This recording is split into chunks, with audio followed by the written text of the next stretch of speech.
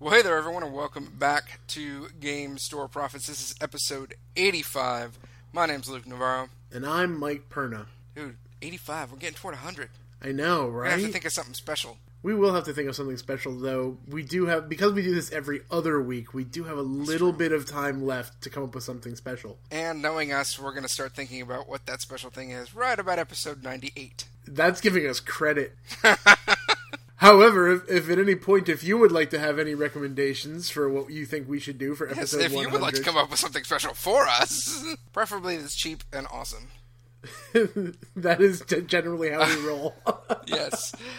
I gotta tell you, a long time ago, I backed on, I think it was Indiegogo, the new season of Tabletop. Oh, you were part of that. I was. I was among the people who just kind of looked at it and went, oh, that's awesome. I don't have any money. Well, now, okay, look. Don't get me wrong, listeners. I'm not comparing us to Tabletop. I am crazy, but not delusional, okay? Yeah, that would be a little bit foolish. But just kind of watching, and because, folks, the internal discussions on the Inroads team here, we're kind of trying to find our way, how we're going to fund this thing and all that. And one of the options was doing things like an Indiegogo or a Kickstarter or a Patreon, something like that. Wow, what a mess that Tabletop Indiegogo is. I mean, just a mess. They months and months and months just to get the digital content. Never mind the actual physical content. So they finally get out the email addresses for the digital content. Or the personalized links, and you can sign in and download your digital content, and not even close to working. I mean, there's just no way whatever, server they've got set up in some dude's closet is going to handle those downloads. Folks, we don't want to do that, but it just does go to show that all this stuff that we do online is hard. And, thinking about, we've got video coming out now. We've got audio, of course. There's 85 episodes of this podcast. We've got articles coming out all the time. We've got a team growing. And, look, even the big guys can't quite do it the way that they want to. So I think we're doing pretty good, man. Yeah, when you really think about it, the fact that I think when we looked at our statistics last, there are thousands of people. And you guys are all over the world right now, and that's amazing to us. That's my favorite part, is looking at the list. Now, I recognize that at least a portion of the people on that list are probably crazy hackers who just check everything. But maybe not, I don't know. But, some of these things, it's wow, I didn't even know that was a country. So, yeah, that's cool. So, Mike, I've kind of already started beating around the bush here, but here's the fact of the matter, folks. We have nothing to talk about. If you're wondering where the news and awesomeness are going to be for this week, there really isn't a whole heck of a lot of it because there's no news. There you haven't played any games. I haven't played any games. Yeah, folks. So I think instead, maybe Mike, you and I, we could just play 20 questions. Or Here's the lowdown for those of you playing our home game. As you've noticed over the years we've been doing this. There really isn't a whole lot of structure other than what games have we been playing, what are people talking about, how does this relate to Faith? And we play fast and loose with that, too. Well, we sat down and said, all right, well, what have we been playing? Nothing! I did come up with something. Sort of. I have been playing a lot of Ascension on my tablet because it finally came out for Android. Yeah, but that's it. Honestly, the only games I've played is Elder Sign on my... And both of them are fantastic games, but they're also both fantastic games we've talked about before. Quite a bit. They've been around for years. So what about what other people are talking about? Nothing! Bupkis! There's nothing! Though, I think the fact that, folks, that there's not a whole lot to talk about actually does say something. We just got through Gen Con. Essen is coming up. But there's just not that headline news. Yes, there is plenty of hardcore geekery that we can get into.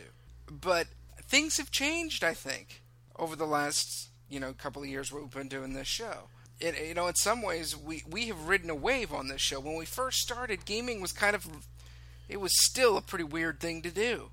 And then, somewhere along the way, it was the new hotness, and it was cool. But I actually think the wave is starting to crest and break now. Not so much in that emotional, social way where people think gamers are losers, but just where the whole gaming boom is losing steam. Well, I wouldn't go so far as to say losing steam. I don't think that's entirely accurate, because there is stuff coming out. I mean, there's all the stuff that we're waiting for. Oddly enough, mostly put out by Fantasy Flight lately. The Armada, XCOM. You got XCOM coming I'm not out. saying that it's dying. I'm just saying it's losing steam. It's slowing down. And I will point to a powerful piece of evidence to back my position. Okay. The vast majority of game announcements as of late have been expansions. Expansions, rethemes, stuff like that. Yeah. And, this is, we look back at the world of video games. Expansions or sequels or whatever you want to call them. Look, they make good business sense. You take a known quantity and give us more of it. Yay! Well, you can even keep it in tabletop as well, because let's look at role-playing games. And now, granted, we just have D&D 5. That is fresh and new, and we're making videos on it. However, let's take a look at ages past and discover that, let's go with the most recent one, D&D 4. D&D 4 came out. You get all the 3 books. Excellent. And then there was another book. And then another book. And then another book. And then another book. And then they announced that 5 was coming. And D&D 4 was frankly kind of tame compared to 3.5. Right. But you look at War Games as well. The same thing, right? We're just releasing new armies. We're updating the armies. The Games Workshop scenario. For goodness sake. I mean, how many people have been playing Space Marines, revamping their Space Marine army 8 times over, or whatever it is now, 9, I think, and for 30 years. And that's great, and that's fun, but there is a certain reality where business does kind of take over, and a certain lack of creativity begins to enter in. Now, again, not always, not across the board, not everybody, but it happens. And eventually you get the same Call of Duty every year, forever and ever and ever. And it just kind of burns you out, and you get uninterested. I'm not saying that we're there at all in board games. No, there's still new stuff coming out, so you can't say that we've reached that point where we're in sequelandia. Well, and I don't think we ever will with board games because of that lower cost of entry.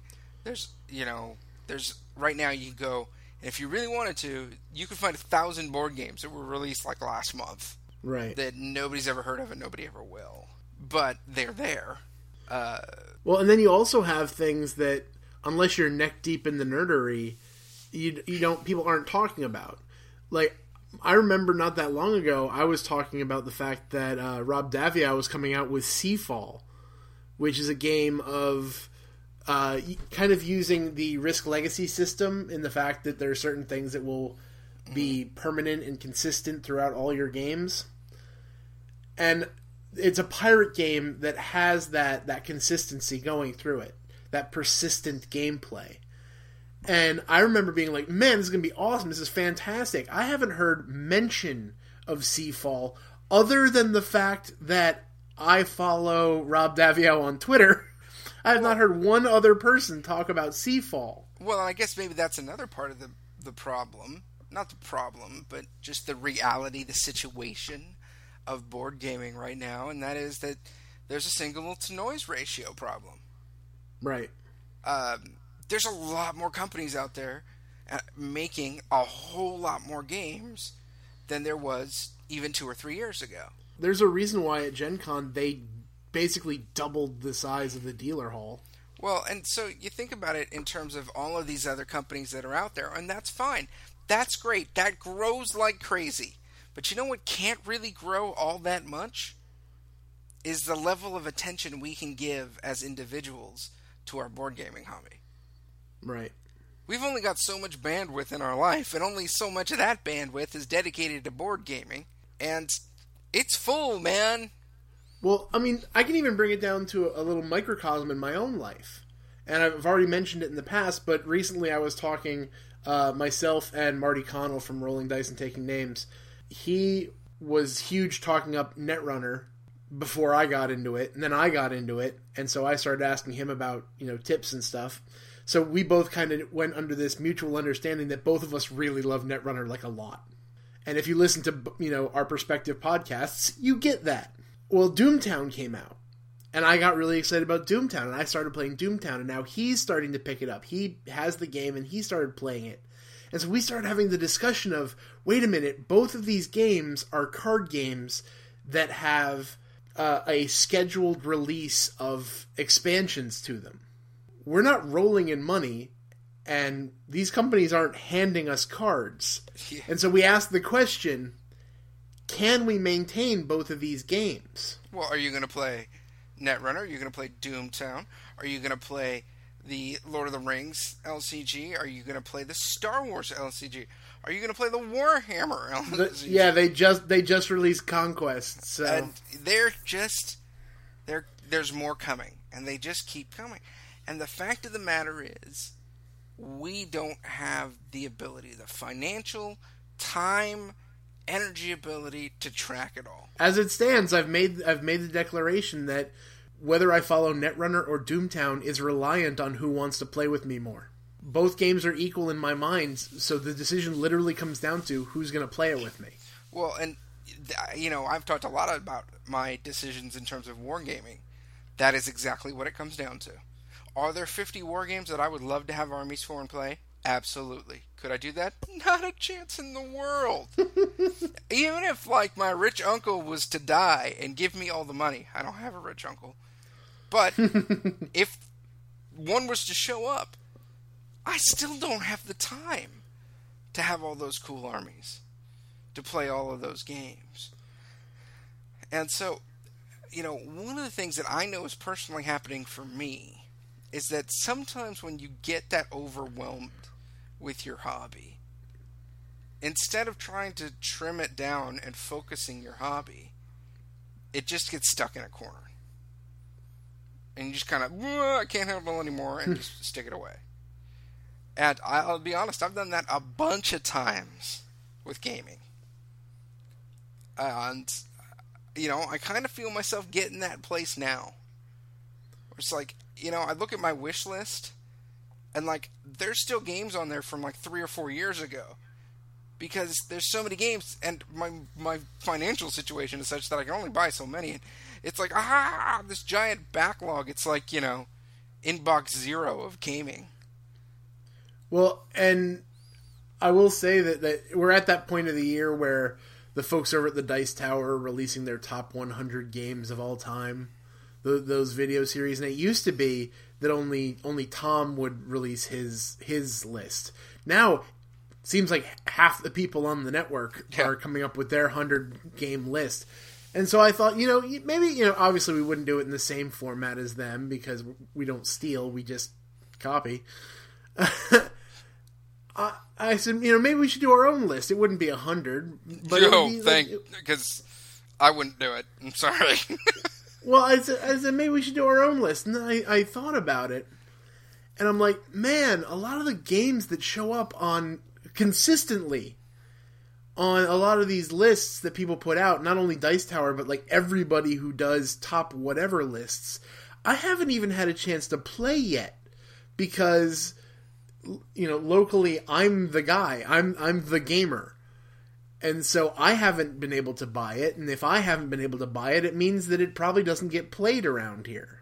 Like I said, you can become overwhelmed by that backlog. And do you know what I do when I'm overwhelmed by that backlog? What do you do? I enjoy other hobbies. Yep. And I thought today we'd talk about some of them. So here we go, folks. 15 minutes and we finally have our theme ready. Grab bag. So much stuff and geekery that has gone by that we have not yet had the chance to talk about because we talk about board games most of the time. Because we talk about board games. And the first one I want to talk about, the one that's most important to me, let's be honest, top 3, Doctor Who. Oh, yes. So, last time we talked about Doctor Who was when we had our... The 50th anniversary. Then the whole transition and everything. And we discussed it. But since then, we have actual episodes. I think 6, maybe 7. There's one today as we record. Yes, this is true. With the new Doctor. So we have Peter Capaldi, and Clara is still around. What do you think? And Danny Pink. What do you think of the new Doctor, and also of Doctor Who as it currently stands in the 12th, 13th? I don't know. It's hard to count. I love Peter Capaldi's Doctor. It'll be interesting to see how he develops because, it's really easy to have that knee-jerk gut reaction when you get that transition to a new Doctor. You're either going to love him or hate him. But it's really over time that you really start to figure out where that Doctor sits. But I'm not going to lie. I love the cantankerous Scotsman Doctor that we have right now. Okay, I'm going to say something and it's not going to be pleasant. Ready? Okay. I love Peter Capaldi as the Doctor. I am madly in love with Clara. Okay, so what's the unpleasantness? I think the writing on this season is just not that good. Some of the episodes are clunky and broken, and I think some of it is intentional. I think that there's been a very specific turn on the styling of the show. And what I think is happening is that the writers are trying to give it the earlier feel of the Doctor. Not, Doctor 1, but, Doctor 3, somewhere in there. Right. And it does have a little bit more of a campy feel to me. Whereas we've had such a serious Doctor. We now get a more darker, tougher Doctor, actual Doctor, but the episodes are a little bit more goofy in a way. And so, yeah, I kind of was like, wow, what is going on with some of these episodes? But, I still love it. It's just, I haven't been super pleased by these first few episodes. See, I've actually thoroughly enjoyed them. Even when they were goofy. And I think that part of it is because of the fact that I've been watching since back then. I fell in love with the Fourth Doctor. Right. So, for me, I don't know if it's on a subconscious level or a conscious level, but I kind of like those little campy moments from time to time. I love the fact that one of the first things that we see from the new Doctor is him romancing a T-Rex. That's crazy, right? I think that's amazing. You've got that. You've got Robin Hood in the weirdest way ever. Yes. Let's see, what else was in there? Which I know there was one episode that I was really like, what was the second episode? I lose track of what order they show up in. Me too.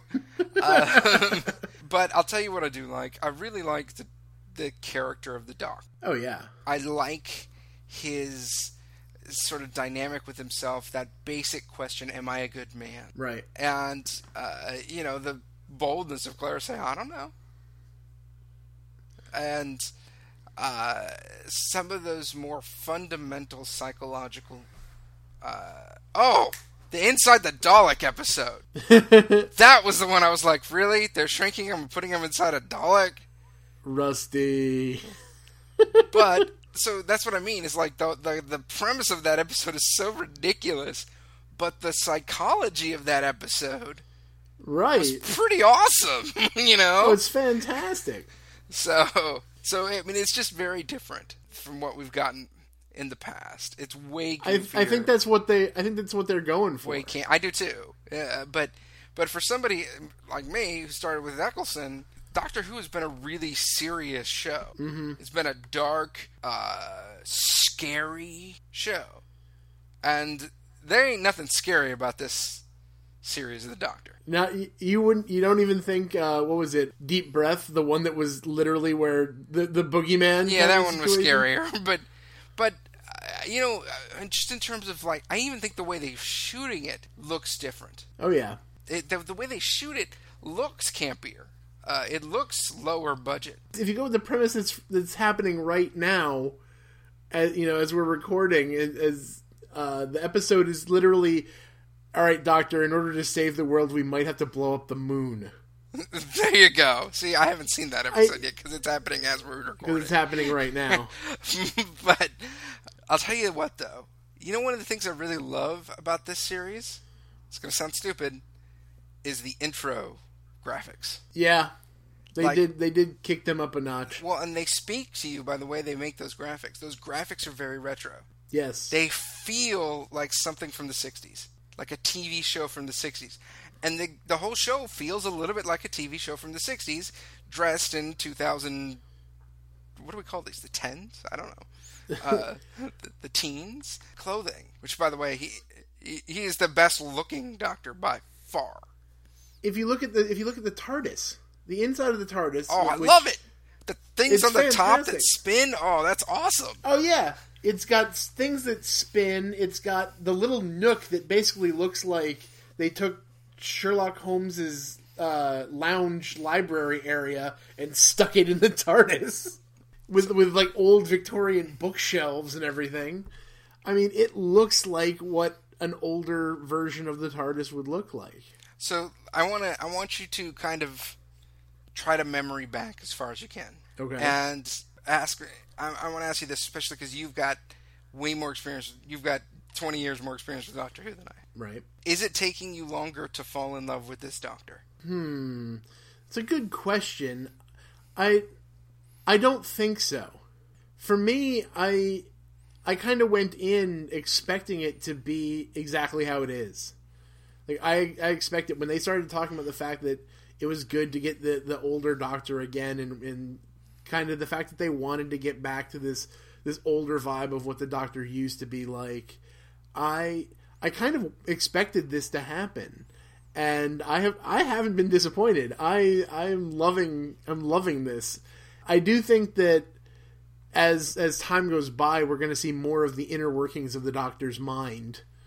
And right now we're just kind of getting little moments of like, oh yes, he's grumpy, and oh yes, he doesn't like physical contact, and there's little stuff like that. But I do think that we're going to see more and more of that as the series goes on. But yeah, I love Peter Capaldi. I asked the question. I love him as a character and the way he's acting, but for me, and Eccleston doesn't count in this because that's just different. Because it was rebooting the whole series, and I mean there was a lot more happening there. But both David Tennant and Matt Smith were instantly lovable. Like, you wanted to be buddies with those guys. This guy, Peter Capaldi, to me, is this incredible character, but he's so distant that you're just like, okay, what is my relationship with you as a viewer of this show? And that's where Clara comes in. Because she's the most lovable thing in the universe. And,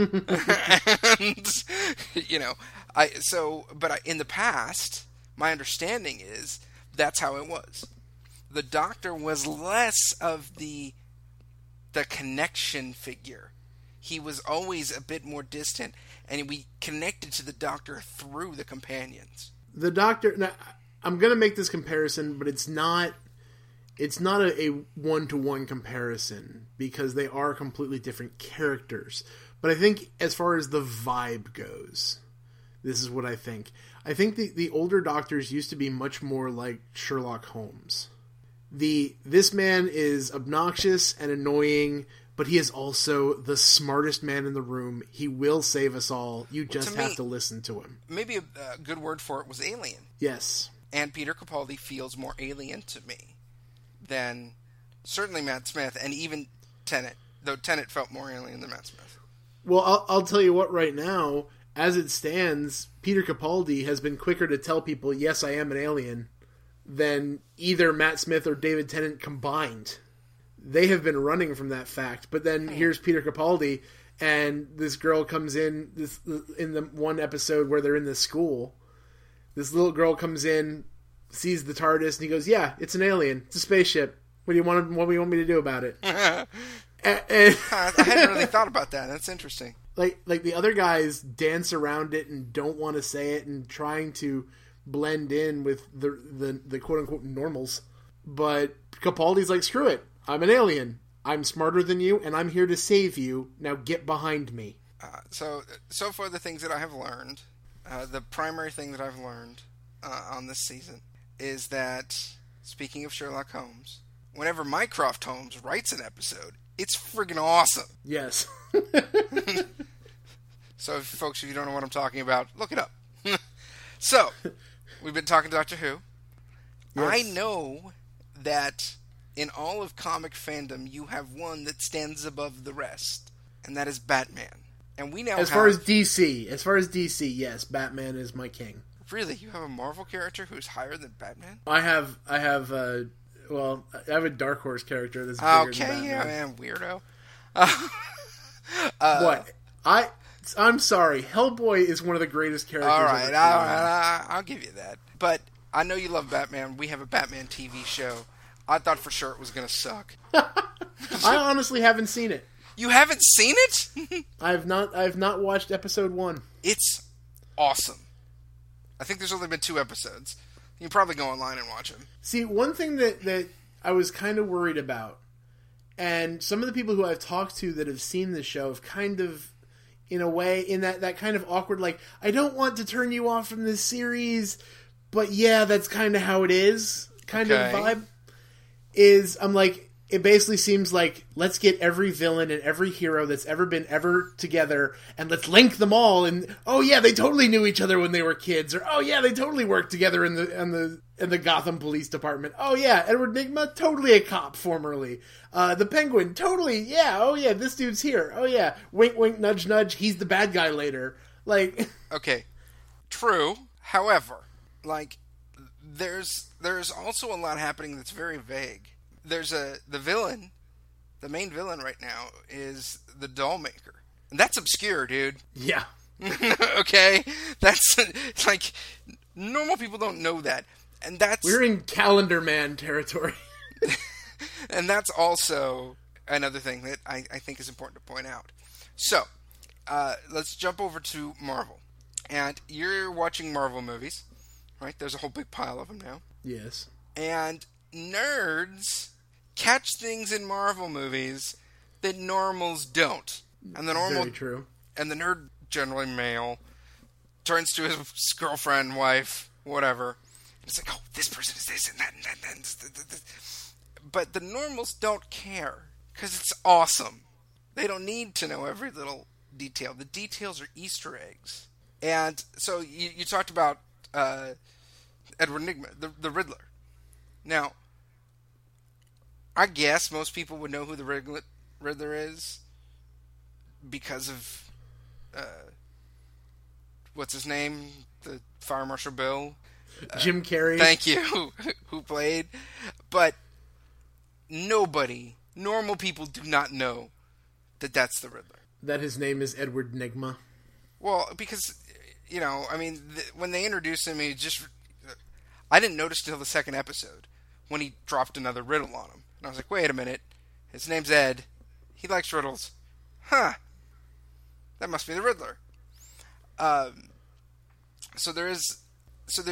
I mean, so far there's the Riddler, there's, Catwoman, Selena Kyle, Penguin, and that's about it. I mean, obviously, Jim and Barbara Gordon and stuff like that. But in terms of the show itself, like, ignoring all the other stuff, it's a pretty decent show.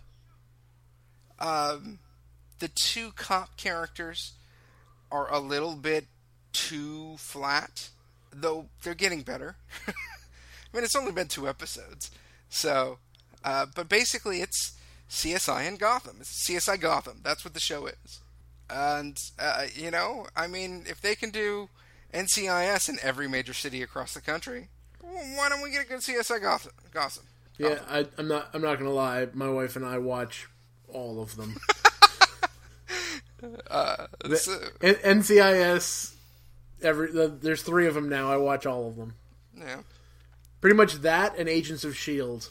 and Okay. Doctor Who. It's my TV watching. Speaking of, Agents of S.H.I.E.L.D. is back. We've had, 2 episodes? Oh, and they're so good. 2 episodes. So first, what did you think of the the season finale last year? It was crazy. The and I loved ending it. of the show. Crazy. I loved every minute of it. Now, let me ask you this. Did they plan it? Did they plan what?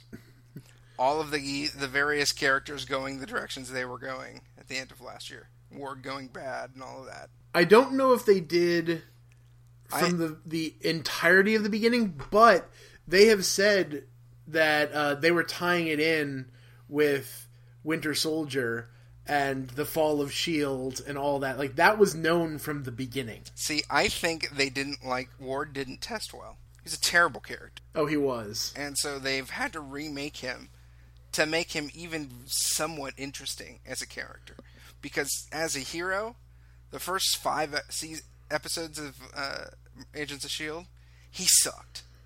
And the simple fact of the matter is Coulson blows him out of the water. Right. In every way. And so my thought was that Coulson was probably going to be less and less of a character, and they were going to give it more to the team. And that didn't work out. Because everybody just wants to see Coulson. Right. So now, though, we have a new season where they can start over without all of the clunkiness that came along with that first season.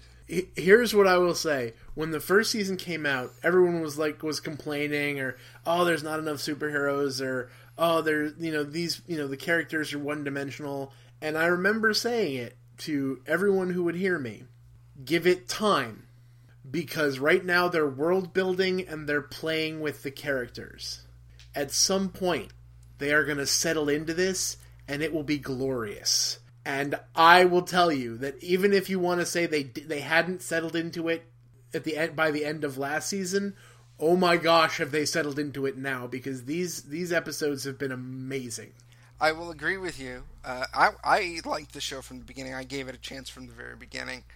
I will say there is a strong argument, and viewers of this show do need to suspend disbelief a little bit. But this is the case with all of these Marvel movies, Marvel movies and TV shows and comics and all of that. And that is, you have a giant green friend. He can't be everywhere. But he is nowhere.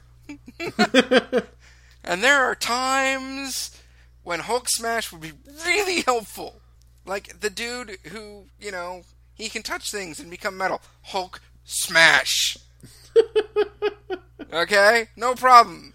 Hulk Smash. That's all I've got to say about that. But, so you're enjoying the new season. I'm definitely... I love what they're doing with Fitz dealing with the fact... Because at the end of the last season, they basically said he suffered brain trauma. Yeah. Because his brain was deprived of oxygen. And the way that's playing out is genius, and I won't say any more about that because there might be some of you who haven't seen. Yeah, but it's really cool. Yeah, the way my wife and I, both of our jaws dropped when they revealed that, and we're just like, Well, and they're very smart on that. Again, this is one of those things where I feel like they threw it against the wall the first season, and now they're seeing where everything landed because these 2 characters, Fitzsimmons, who probably initially were thought of as, the goofy engineering crew characters, are awesome, and we love them. and we want to know everything there is to know about them, and we want them to fall in love and get married and have little techie babies, right? And so, to make them such a center of the emotional story for this season, I think is really smart. And the whole idea of them rebuilding S.H.I.E.L.D., it's good. I mean, it's a good show. And it keeps you involved until the next movie comes out. Which, yeah, that's a big thing, too, because we're going to start getting into a little bit of craziness with the next Avengers movie that will be coming out. And I can't wait to see what happens with this show because it takes place within the Marvel Universe. I mean, when we start getting Age of Ultron happening and Ultron living in this world where this TV show happens, I can't wait to see what this does. I did find it interesting that they introduced like a giant pile of new characters. I don't know how many of them are going to be permanent, but they sure seem like they're going to be around for a while. Well, I really can't say too much about this, again, to avoid spoilers because we hate spoilers here. There's a character who is played by a very well-known person who doesn't make it out of the episode. And I'm just going to leave it at that. And I was incredibly... I remember what you're talking about. That's why I'm trying to be as vague as possible to avoid spoilers. But there's going to come a time when you're going to see an episode and you're going to say, wow, that's a really well-known person. And yeah, it's not going to end well for them is what I'm saying. We do have, we had a lot of TV, movies, video games. Are you playing any video games? Are you looking forward to any video games? The problem right now is that video games cost so much money. and it's money that I don't have. But yes, there are several that I'm curious about and I want to play and I want to see. There are games, some of them are gorgeous that I know little to nothing about other than I want to experience it because it's just so pretty, like The Vanishing of Ethan Carter. There are games that just look over the top ridiculous, like Shadow of Mordor. But then, if you're looking through the Steam catalog, I'm really excited for the new Civilization Beyond Earth. Because I saw gameplay videos of it where some of the guys I follow on YouTube have been playing it. And wow, that looks amazing and fun and interesting. And kind of twisting what we've come to expect from Civ games. And so I want to play that so bad. I don't have the same feelings you do. Really? I don't. Now, I haven't sat down and watched all of the playthroughs. Because, frankly, I just don't have time. But the whole... I don't know. To me, it just... I like Civilization because of the history. It's part of the vibe for me. See, I've never gotten into Civ games because of the history, because there's things like... I've been playing a game where I've been Gandhi and I marched to take a military victory over the world. Okay, well, yeah, there is that. You definitely have a point there. Or I've been... what was some of the guys that you've been able to play in the past? I was just playing Boudica, the warrior queen of the Celts, and I'm going for a diplomatic victory. It just seems so ridiculous to me to go on the history of it, because I am ripped right out of the history. When George Washington is fighting against, random leader from the year like 500 AD, I'm kind of like, okay, whatever. So that's never been a thing for me. Fair enough. Yeah, I'm really curious. It gives it a new angle too, because in this, because you're going to space, you're basically leaving Earth to inhabit a new planet, and even then you have, do you dominate the planet and take it over by force? Do you go native, as it were, and try to work with the native alien species? Do you try to go back to Earth, like get your strength up and then go back to Earth? There's lots of different options there, and the dynamic of the fact that you're not playing as countries but as corporations, it gives it a different vibe, and I'm kind of interested to see how that plays. Yeah, so now here's my other issue, and you kind of touched on this in terms of games being expensive. I mean, when it comes out, it's going to be $60, maybe 70, just the way it is.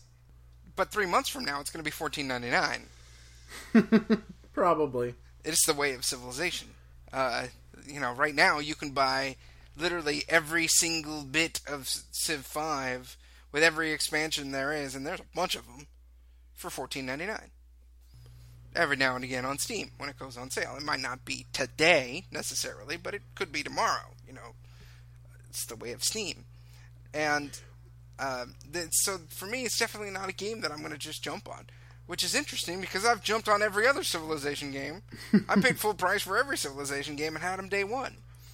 As we've documented in the past episodes where you told me that you paid $60 for Civ 5, and I told you that I paid like $15 for it. Yeah, exactly. And so I think, for me, this is a first. Not wanting to play Civ Beyond Earth. Like, moment one.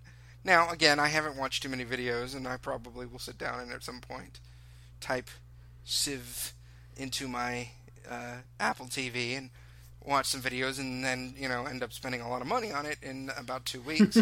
But for now, just nothing has captured me. And I guess that's... And it's interesting because we started off this episode, right, talking about board games and sequel. Yep. And there is no game that is more sequely than Civilization.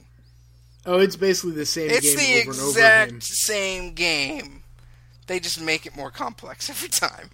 And yeah, they just add some level to it or make it prettier or whatever. And so I guess that's the question for me. Is this a sequel in that it's just take the same ideas, put another skin on it, and call it something else? Or is this a sequel in the sense that this is a creative new development that's going to be different and change the way we perceive civilization? And my first reaction is it's the former. It's a reskin of Civilization. Now, I know I've read enough about it to know that that's not entirely accurate, but just in general. And until I see whether it's a more creative experience or a reskin, I'm going to hold off before I decide. Yeah, there are times when I do that. I mean, if you want to go back to board games, recently somebody got on me because I recently gave away my copy of the game Bang, which for the long time was a favorite of mine. I loved Bang. And in a way I still do. I just kind of got disheartened by the player elimination aspect of Bang. Right. So recently they came out with Bang, the dice game. And I said, oh, that's interesting. They turned it into a dice game. That's a cool change that kind of has the same feel with being completely different. I said, that's really cool. So then somebody told me, hey, Mike, look, they have Bang, the dice game, the Walking Dead version. And I said, no, I don't like the road we're on right now. Though it probably would have been cooler than never mind. If you're gonna sell me a game that is just a reskin of a previous game, I already have Munchkin for that. I don't need another one. There you go. We don't need reskins. Just make them all Munchkin. just more Munchkin. I say that, but they recently came out with Adventure Time Munchkin, and I'm probably going to own that at some point. That's funny. So, you got Civilization Beyond Earth. Anything beyond that? See what I did there? Beyond that, I see what you did. Other than that, I've just been playing Smite. I've been playing a lot of Smite because it's fun, and I enjoy the heck out of it. The mythology buff in me just goes nuts every time I play it. What about the video game consoles? Are you... I don't own one, and I don't plan on changing that. Still not tempted, eh? Nope, not even kind of. The first time I saw a game recently that I went, huh? Yeah, no, I'm still not buying one. But I went, huh? Which is, that's progress. So what was that? Shadows of Mordor. Yeah, I can get that for my PC, though. So yeah, I don't have one of those. I have a Mac. True. So I probably can't. I mean, you never know. It's possible, but I doubt it. Shadows of Mordor, it does look like silly, ridiculous, awesome. Did you ever play the... I don't even remember what... I think they may have just been called, like, Fellowship of the Ring and the Two Towers and whatnot. They were kind of side-scrolly type. Yeah. Those were fun. I really liked those, man. So yeah, this kind of reminded me of that a little bit. Well, this does come with an interesting storyline, and it kind of goes to the whole right before Sauron starts getting power again.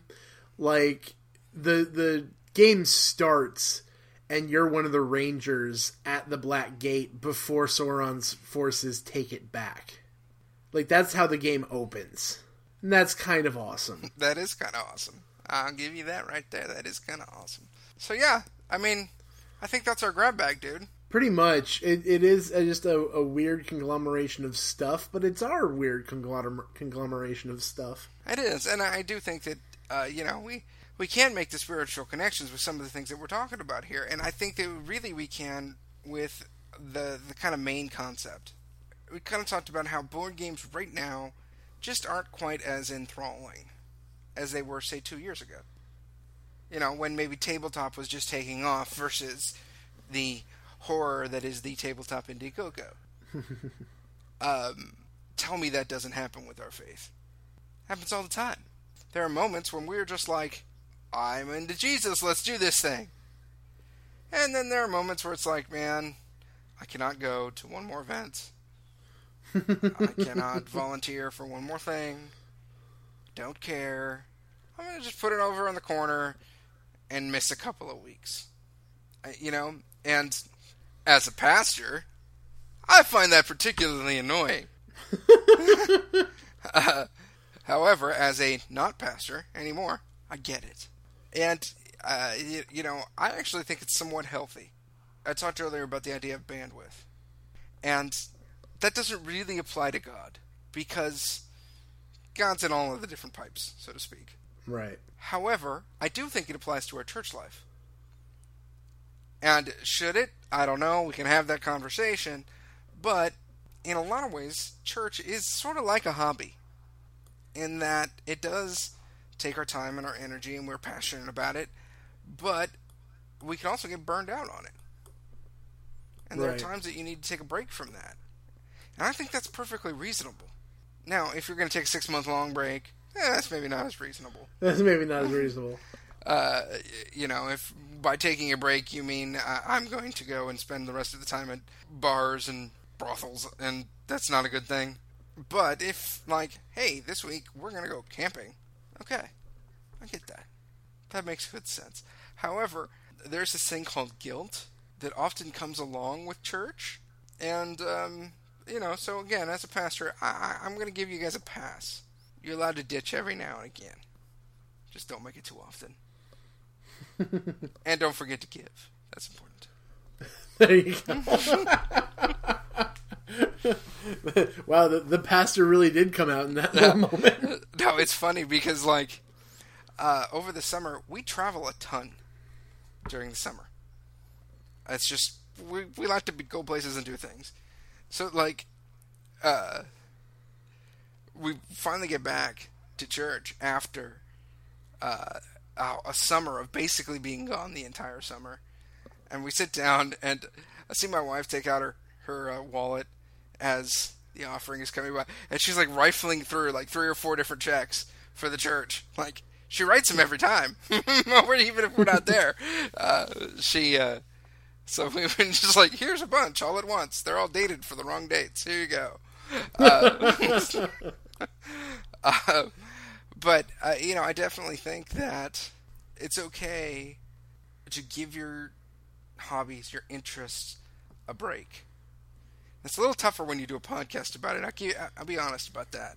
But thankfully, there are always other things to catch your attention.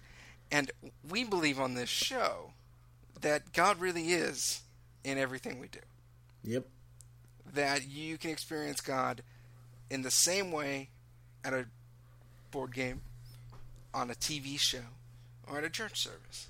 And even as I say that, somewhere deep in the back, right, dark, scary recesses of my mind, a little alarm's going off, saying, "That's not right. Don't say it." But it is right. We are allowed to experience him in every way. And so I think, take some time off if you need to.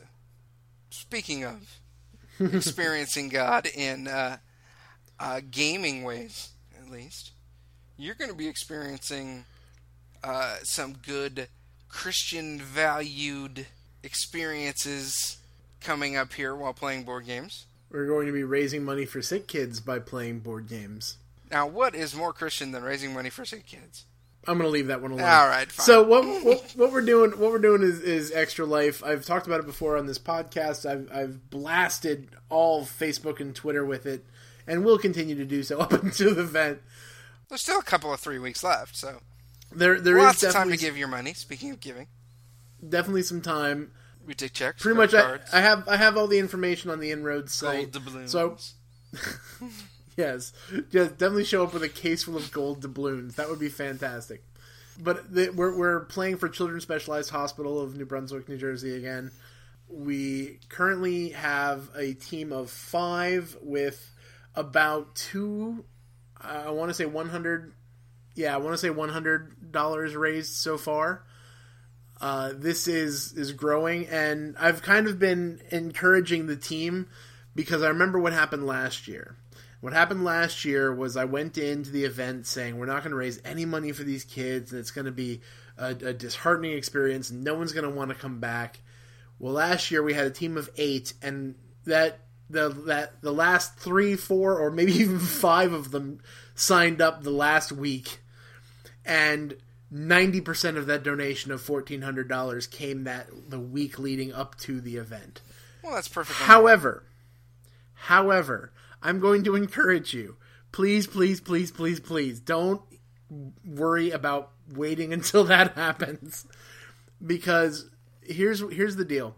Last year, when they gave us the number that $1,400 just about covers one kid to be in the long-term care facility for 2 days without having to worry about paying for it, that number became solidified in my head because that just seems like an amazing thing to me that we can give to the kid and to the family that is, I always think of the, being a parent of a kid who needs this care. So you want to do anything for this kid and to get him the care that they need. But then you start saying, oh, but can we, it costs a large chunk of change for long-term care. And so you're like, yes, of course we're going to get the kid our help, but where is this money coming from? And the family starts to get the weight of that. And if we can, for 2 days, say you don't have to worry about that anymore, I think there's nothing better than we can do for that family than to do that. And so that's why our goal is $1,500 this year. Because I want to do that again. I want to be able to have that money go to the hospital and to have some family be able to get the care they need without the added stress and worry about where they're going to get the money to pay for it. So definitely go on the Inroads site. There's all sorts of links to how to get to our team page. I will probably have a link directly to our team page when I post this. And if you have the ability to come out and play with us, that's great. Even if you're not here in New Jersey and you want to still play with us, because all the stuff gets handled online, you can sign up and play locally to be part of our team. It doesn't matter. We're all playing for the same goal. And if you can't come out, but you want to help support these kids and support our team, then definitely consider donating. It's an incredible thing that you guys do and that gamers get to do together. And again, just to encourage you, it's reasonable to assume that all of the money's going to come in at the end. That said, folks, be an incredible encouragement just to the people who are already signed up, who are already working to raise money to give, even if it's only a few bucks. Again, maybe you guys have a gaming group, and maybe you guys can't play that day or whatever, but hey, ask everybody in your gaming group to kick in $1, and you probably have $20 right there to donate. Lots of ways that you could do it. Lots of ways you can support it. Find out all kinds of bit more at Inroads. You can find out how to connect with us, inroadsministries.com/connect. New articles there all of the time. We didn't even get a chance to talk about it today, but we're live playing D&T. It's up on YouTube. We've got to play our first session. There's all kinds of stuff happening. We have a new community. You'll get to hear my horrendous... It wasn't even a brogue this time. Now, we started playing late, and so you can definitely tell in the fact that my accent kept changing and being various dialects. Well, it was late. I do think, though, that the fact that we are playing late is going to be an entertaining thing for the fans. I remember clearly stating early on, I do a bad, awful Dwarven brogue, but it's an entertaining sort of bad, awful Dwarven brogue. There you go. So, folks, you find on Twitter and Facebook and all that kind of stuff. So definitely check out all of those things. And as always, we remind you that God is the game master, and no matter how the dice fall, the game plays on.